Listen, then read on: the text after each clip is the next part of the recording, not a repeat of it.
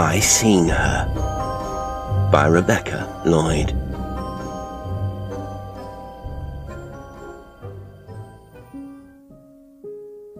The worst of it all was that those two boys were once as close as bark to tree.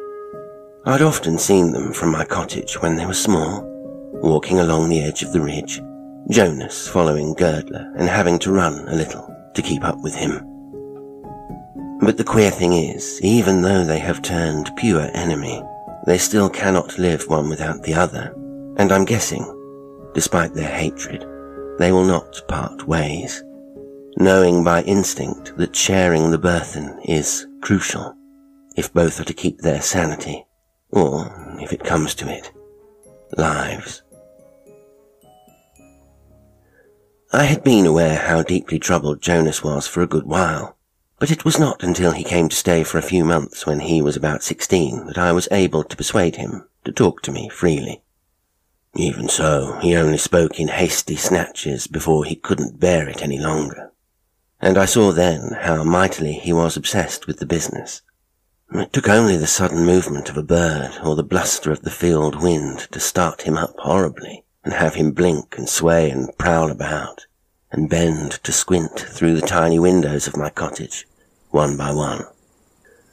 He was calmer when evenings came, and we would often sit together on the potato boxes against the cottage wall and watch the moths. They came in great numbers to the outside lamp, the large pale ones, the flitting ones, and those strangely patterned, all blipping and banging in the yellow light. Do you remember when you were little, Jonas? How you loved every creature you saw, from the most awkward to those that might have been made by angels, and how you'd come to the house to show me the insects you'd captured, and how we talked about all manner of wonderful things. Yes, Miss Carver, I remember, of course, and we said it was often difficult to know if something had been created by God or the devil, and when we fell upon the notion that God and the devil might be the same, we lowered our voices, even though the nearest neighbour was, and still is, many furlongs away. Jonas turned to me, frowning. If ever there was proof of that, she is it. God and the devil being the same, I mean. When did you last see her? I asked. On the Monday gone, just after that misty rain down on the back road. Did she stay long? I ventured, looking into the mothy night. For a while. She was doing that thing I told you about before, Miss Carver. I don't know how you can bear it. I don't have no choice about it. You move only when she lets you. It's too hard to explain. And have you ever seen her at night? Night? No. I couldn't abide that, the devil help me, since God won't. We sat in silence for a while, watching the last of the light fade above the tall trees that crown the ridge, lining the road there, across from the fields proper. Do you think you will ever be free? I ventured to ask him, hoping all the time he would not rise abruptly and leave me out there in the night, as he had done sometimes before. You did not ask if I wanted to be free, Miss Carver, he whispered into the blackness. I turned to him. His hands were clutched in his lap, and his head lowered. You talk with such venom about her that I assumed you would. Only if Girdler is free too. I could not abide the thought of him near her without me, even if she is not really mine. Not really yours. Girdler knew her a long time before he showed her to me. 4 years or so. He took me to her for a corrupted reason, but I was too little to realize it. I knew Girdler too, although I had no particular fondness for him. He lived with his parents in the wooden house that looks like a half-stove-in shack, lying in the crevice of the earth between Lowering and Kiddlesteep. His parents were rarely seen in either this village or the other, and so on the occasions they did appear, they were noticed. They were thin as sticks, as was the child, Girdler. Their clothing was sombre, and their faces grim. It made people uncomfortable. Some thought they followed a curious religion, but nobody could describe what it was or give it a name. Out of politeness, most of us went to their funeral. They died on the same day, when Girdler was around 20. Indeed, as he told us at the gathering, they died at the exact same moment. Jonas came in late and joined his grandparents at the far side of the church. He knew I was present, but he didn't look at me because he liked to keep our good but delicate friendship a private thing from the rest of the villagers. I recall a curious exchange between the two boys in the passageway by the church hall and the kitchen annex, as the funeral guests were leaving. They had not seen me, and I kept myself deliberately hidden in a shadowy recess, in the hope I could learn more about the things Jonas had started to tell me. "I thought that'd be the end of her when they died," Girdler whispered, "but she's still wandering hither and beyond, the same as before, and I don't know how much longer I can stand it, by God." "I know. I seen her too." "Where?" "Felon's Wood, on the back path this morning." "You're certain sure?" "I tell you, I seen her." "One of the clock?" "Around 7. That's when she was coming out of the bedroom where the mum and my father were lying dead together." "Do you think she killed them?" "Don't be a fool, Jonas. Of course not. They made her. I told you." "Well, do you think she knows they're dead then?" Girdler shrugged. "Who can tell? Anyway, damn them. Damn them to hell," he whispered. "All my life with that monster. All my life. You should leave Lauren. Go to the city. Get a place to live and a job, and I'll come join you." "Suppose she follows?" "I keep telling you, Girdler. You can only try it. You go, and I bet it'll only be me who follows." Girdler laughed. "And we'll never come back to this stinking place," he said. "That's for certain sure." "Not even our shadows come back," Jonas replied. "Or if they wanted to, we'd send them alone." I waited for some time after the boys had left before making my way out through the side door and taking the shortcut home. For the following few months, I know the boys lived together with Jonas's grandparents in that funny house on the corner, imprisoned by the giant hedge. Then, before too long, Girdler did leave. He got on the bus that waits at the peak of the hill, taking with him a large suitcase and a rucksack. Jonas accompanied him and watched the bus pull away. For a while he did not move, but stared into the distance, shifting from one foot to the other, before turning and making his way back down again. He spotted me then by Arnold's field, where I'd been gathering cobnuts. "That's him gone all right," he said on passing. "You'll miss him," I called out. "No, it's him will miss Lauren more like. You see if he doesn't." And sure enough, Girdler was back within 6 months, and had nothing to say about his time in the city. "He's come back changed, though," Jonas told me. "He wants to know everything that went on while he was gone." I laughed at that. Whatever does go in Lowering or Kiddlesteep. You know my meaning, Miss Carver. What went on between you and her? Is that it?" "Yes." "So, what did?" "I seen her 67 times I counted, and I seen her in places I never have before, and she looked at me longer and more curious. I don't know if she was looking for him or not. He says he can't get her to look at him the same way she did before he went away, and he blames me for that. But he forgets something." "What?" "That it was why he showed me her in the first place when I was 5 and he was 9. He wanted to find a way of making her pay more attention to him. He thought if she saw another boy, she could compare us and see him as bigger and better. He's angry with me now." "What's he saying to you?" "He says I've made her unfriendly to him. Says he hardly sees her, and she belongs to him by rights. He's gone back to his house to live to see if she'll slide in there. Says he's going to leave all the windows and doors open. Anyhow, there's not a bit of furniture left in that house. It was all took away." "But I thought he hated her." "Who says so?" I remembered then I'd got that impression while eavesdropping on the two boys. "Maybe I made it up," I said quickly. "But you know, you've never told me what she looks like, Jonas." "What would be the use of that?" "I'm curious. We've been talking a lot about her since Girdler came back. So what does she look like?" "I don't know." We were standing in my kitchen, and I was making bread. "Yes, you do, Jonas. You see her all the time. What does she look like?"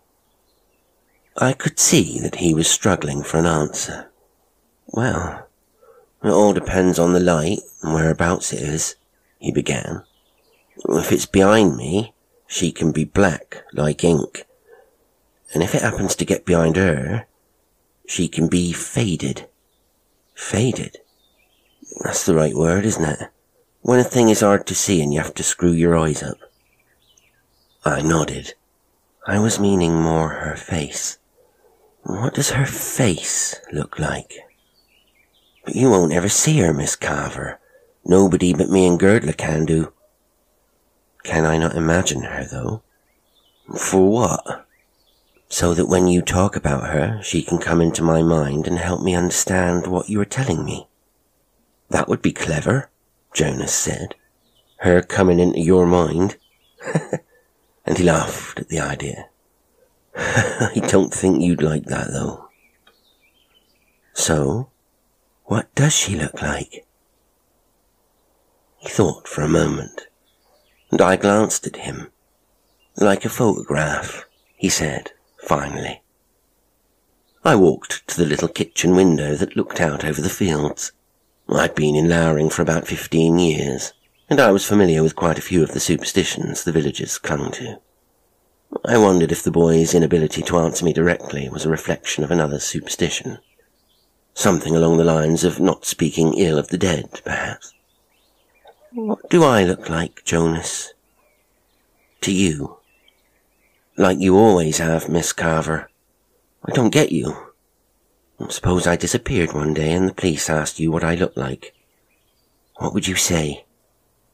"Why would they ask me?" "Because you've known me since you were 6, and no one else from Lowring comes to visit me unless it's to sell me eggs or cheese or something. So the police might correctly say of everybody here, 'You know me best.'" Jonas smiled.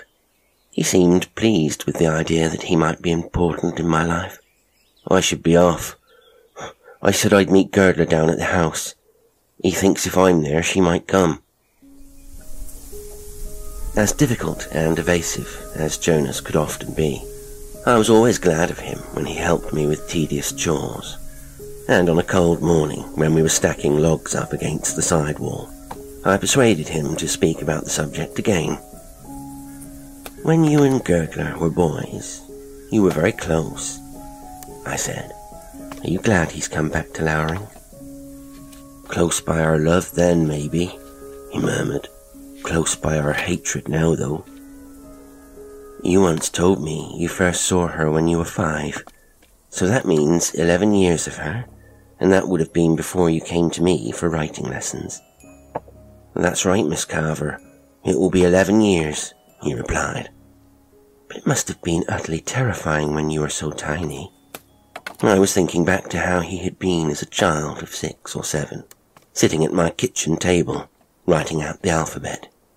He was always pale and quiet, but you couldn't have guessed by looking at him that he was in contact with something monstrous. Jonas stood up, took off his jacket, and flung it on the grass. "Can't say it was terrifying, Miss Carver. Can't say that. To me it was yet another life mystery. I saw those all the time. I saw them in the creatures I showed you." He stared out across the landscape to the ridge where once he had walked with Girdler. "When I was a boy, what things really were didn't matter to me. I'd have as likely seen a cobweb in the exact same way I did her." "She did not strike you as different from everything else?" "Can't say she did. No, I had only been alive for 5 years. I went to stand beside him. I knew he preferred at that moment not to talk to me face to face, but to throw his thoughts and words into the wind somehow, as if bestowing weightlessness upon them. "Where exactly was it that you first glimpsed her, Jonas?" "In the old grotto at the edge of Fellin's Wood, where all that ivy grows. Girdler led me there, and all the time was telling me not to make a sound because sudden noise. He took me in, and it was dark and stinking. I hated the place. She was in a corner, standing up, and when she saw me, at least this is how I remember it, she did that repulsive thing and bent a little, as if she was too tall to see one as small as me, and peered all over my face. And Girdler? And I felt like I had been touched by icicles in all the places of my face that her looking stopped on. Girdler was behind me. He whispered that his parents had made her." "You said that once before. I thought you meant his parents made her appear." Jonas laughed. "You mean like a ghost or something? That'd be funny." "Made her go into their bedroom, for instance," I said. Wasn't I the fool? No sooner had I said it than I remembered I'd overheard it when hiding in the niche by the church kitchen. "I never told you anything like that," Jonas said, turning to look at me. I felt myself redden. Must have dreamt it then.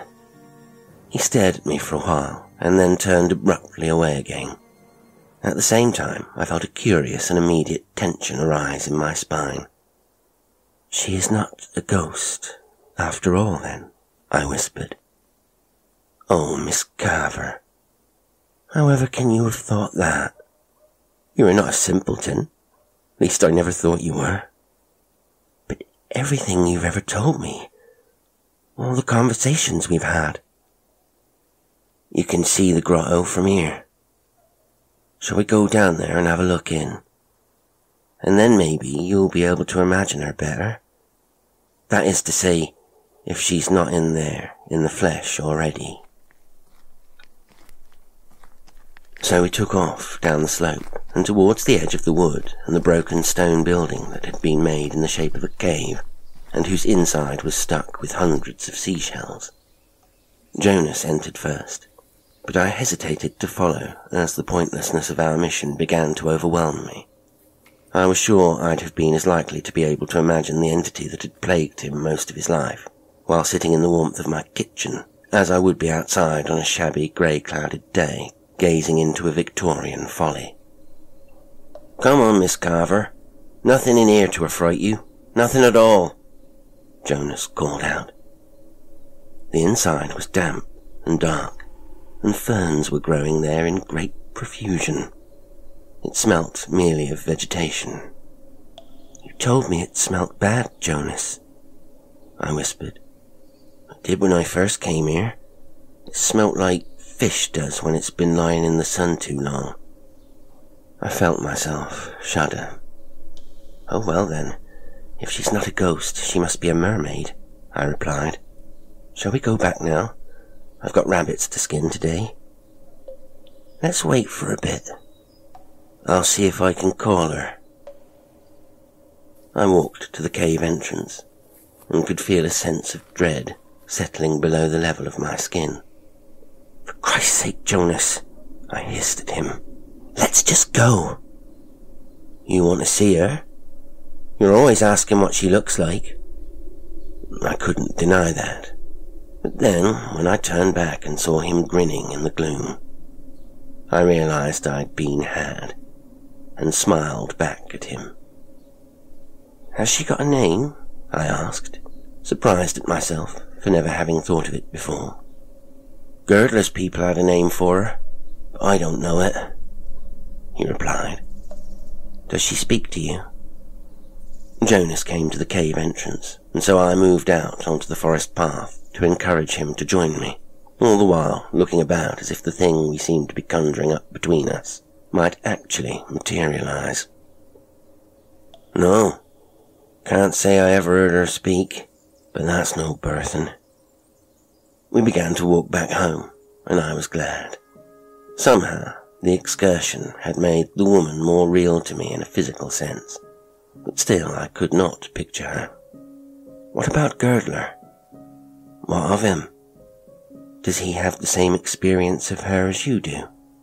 We were up on the steep path through Fellin's Wood, and I was a little out of breath. I don't know what that devil sees, Jonas muttered. Nor do I care. He can go to hell along with his nasty old people for all it means to me. I said no more about the subject that day. I had lately learnt from Jonas how fiercely competitive the boys were about her. One was as likely to claim he'd seen her up in Stone's paddock, while the other swore that at the exact same time she was at the bend of the road where the big tree straddles that boulder. One has her with hair standing up on end, while the other says it's flowing. One has her eyes looking straight at him, and the other seeking, but not finding him.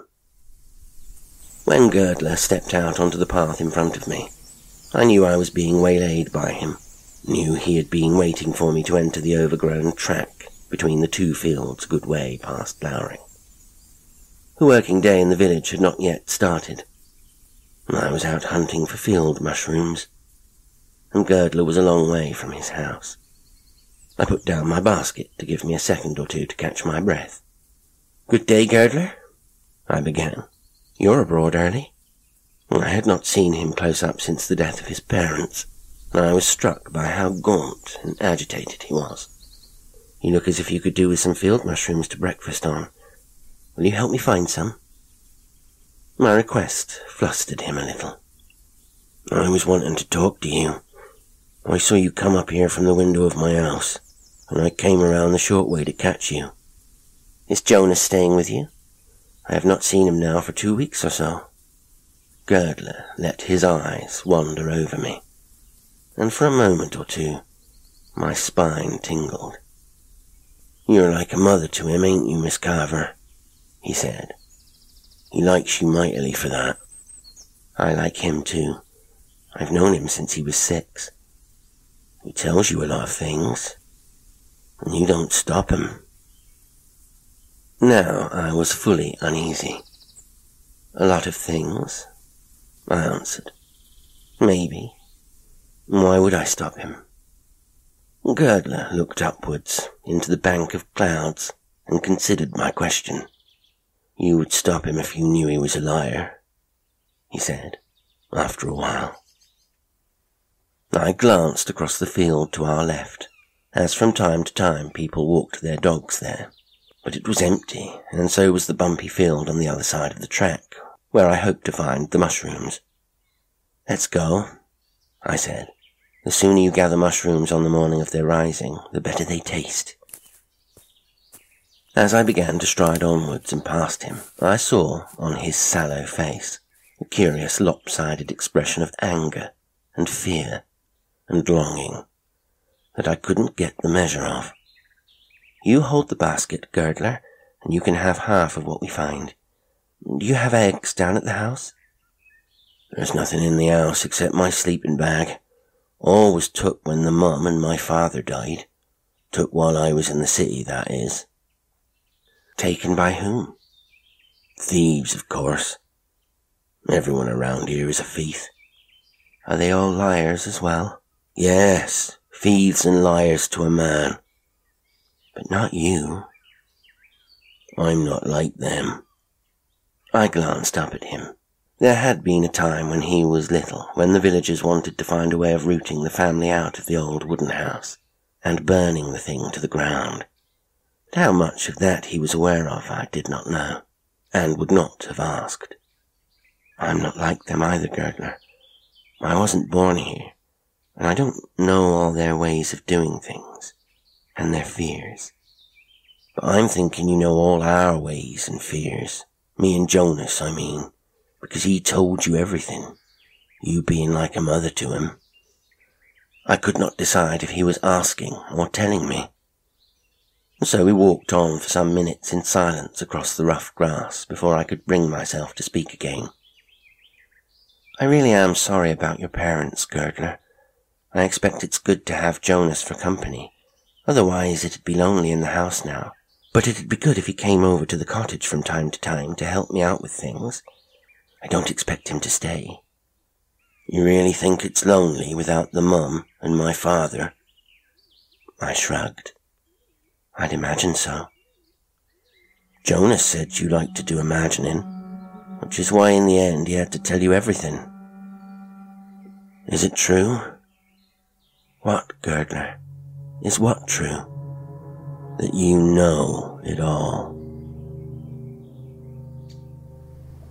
We stopped in the centre of the field, and as the sun was behind him, I had to squint upwards, and the expression on his face was not clear. He told me a great deal, it is true, I began, but not simple things like what you call her, or for that matter, what she is. Girdler reached over, and taking my hand, pulled me gently down onto the ground so that we were sitting side by side. Now it's my turn to tell you, he said. As I had so often done with Jonas, I stayed still, not looking at him, but staring out across the field, the tree-clustered boundary of which was in our line of sight. She was a gift to me, from the mum and my father when I was little. A gift, I whispered. Yeah, but to my way of thinking, she was really a gift to them, because once they'd made her and let her loose, they didn't bother with me. The mum always called her Empusalia. They said she was my nanny. I was aware he had drawn his knees up and dropped his head into his hands. Trouble is, I haven't needed a nanny for 100 years, and she didn't vanish when the parents died, so all that was for nothing. All what, Girdler? He straightened up again, swiftly. I shouldn't have mentioned it. Not even Jonas really knows about it. Fact is, she's still here, the same as ever. She comes into the house every day now he's with me, yet she licks my head and neck clean before she even looks at him. I reckon she'd even lick my shadow if she could find it. I had a sense of the ground tilting away from me, and even though we were sitting down, I felt giddy with the thought of falling. Are you telling me she's something like a dog? I whispered. Jonas has told you already, Miss Carver. No need for me to add more. But he hasn't told me every detail, you know. Girdler laughed. Ha ha, he's a liar anyway, he murmured, and plucking a stem of grass, he stripped the seeds off so they scattered themselves across his trousers. Only difference between me and Jonas is he can't abide to see her stretch her neck out and turns away when she does it, and I can't help but look. It's like someone's got my head from behind and is forcing my eyes open. You probably know what a giraffe is, Miss Carver. Well, that would be her only competition to my way of thinking. But Jonas can't stand it when she rolls her neck out. Says it makes him terrified, even though he thought nothing of it as a kid. Is it really true that your parents made her? I whispered. They were clever when they were alive. Don't know about now, though. The dead ain't so clever, to my way of thinking. Made her out of what? I don't know. I was just a boy when they did it. Like an automaton, maybe. What's that? A wind-up thing. Girdler laughed as carelessly as Jonas had done when he'd realized I'd been thinking it was a ghost, and standing up, he brushed the grass seeds off his trousers and told me not another thing about it.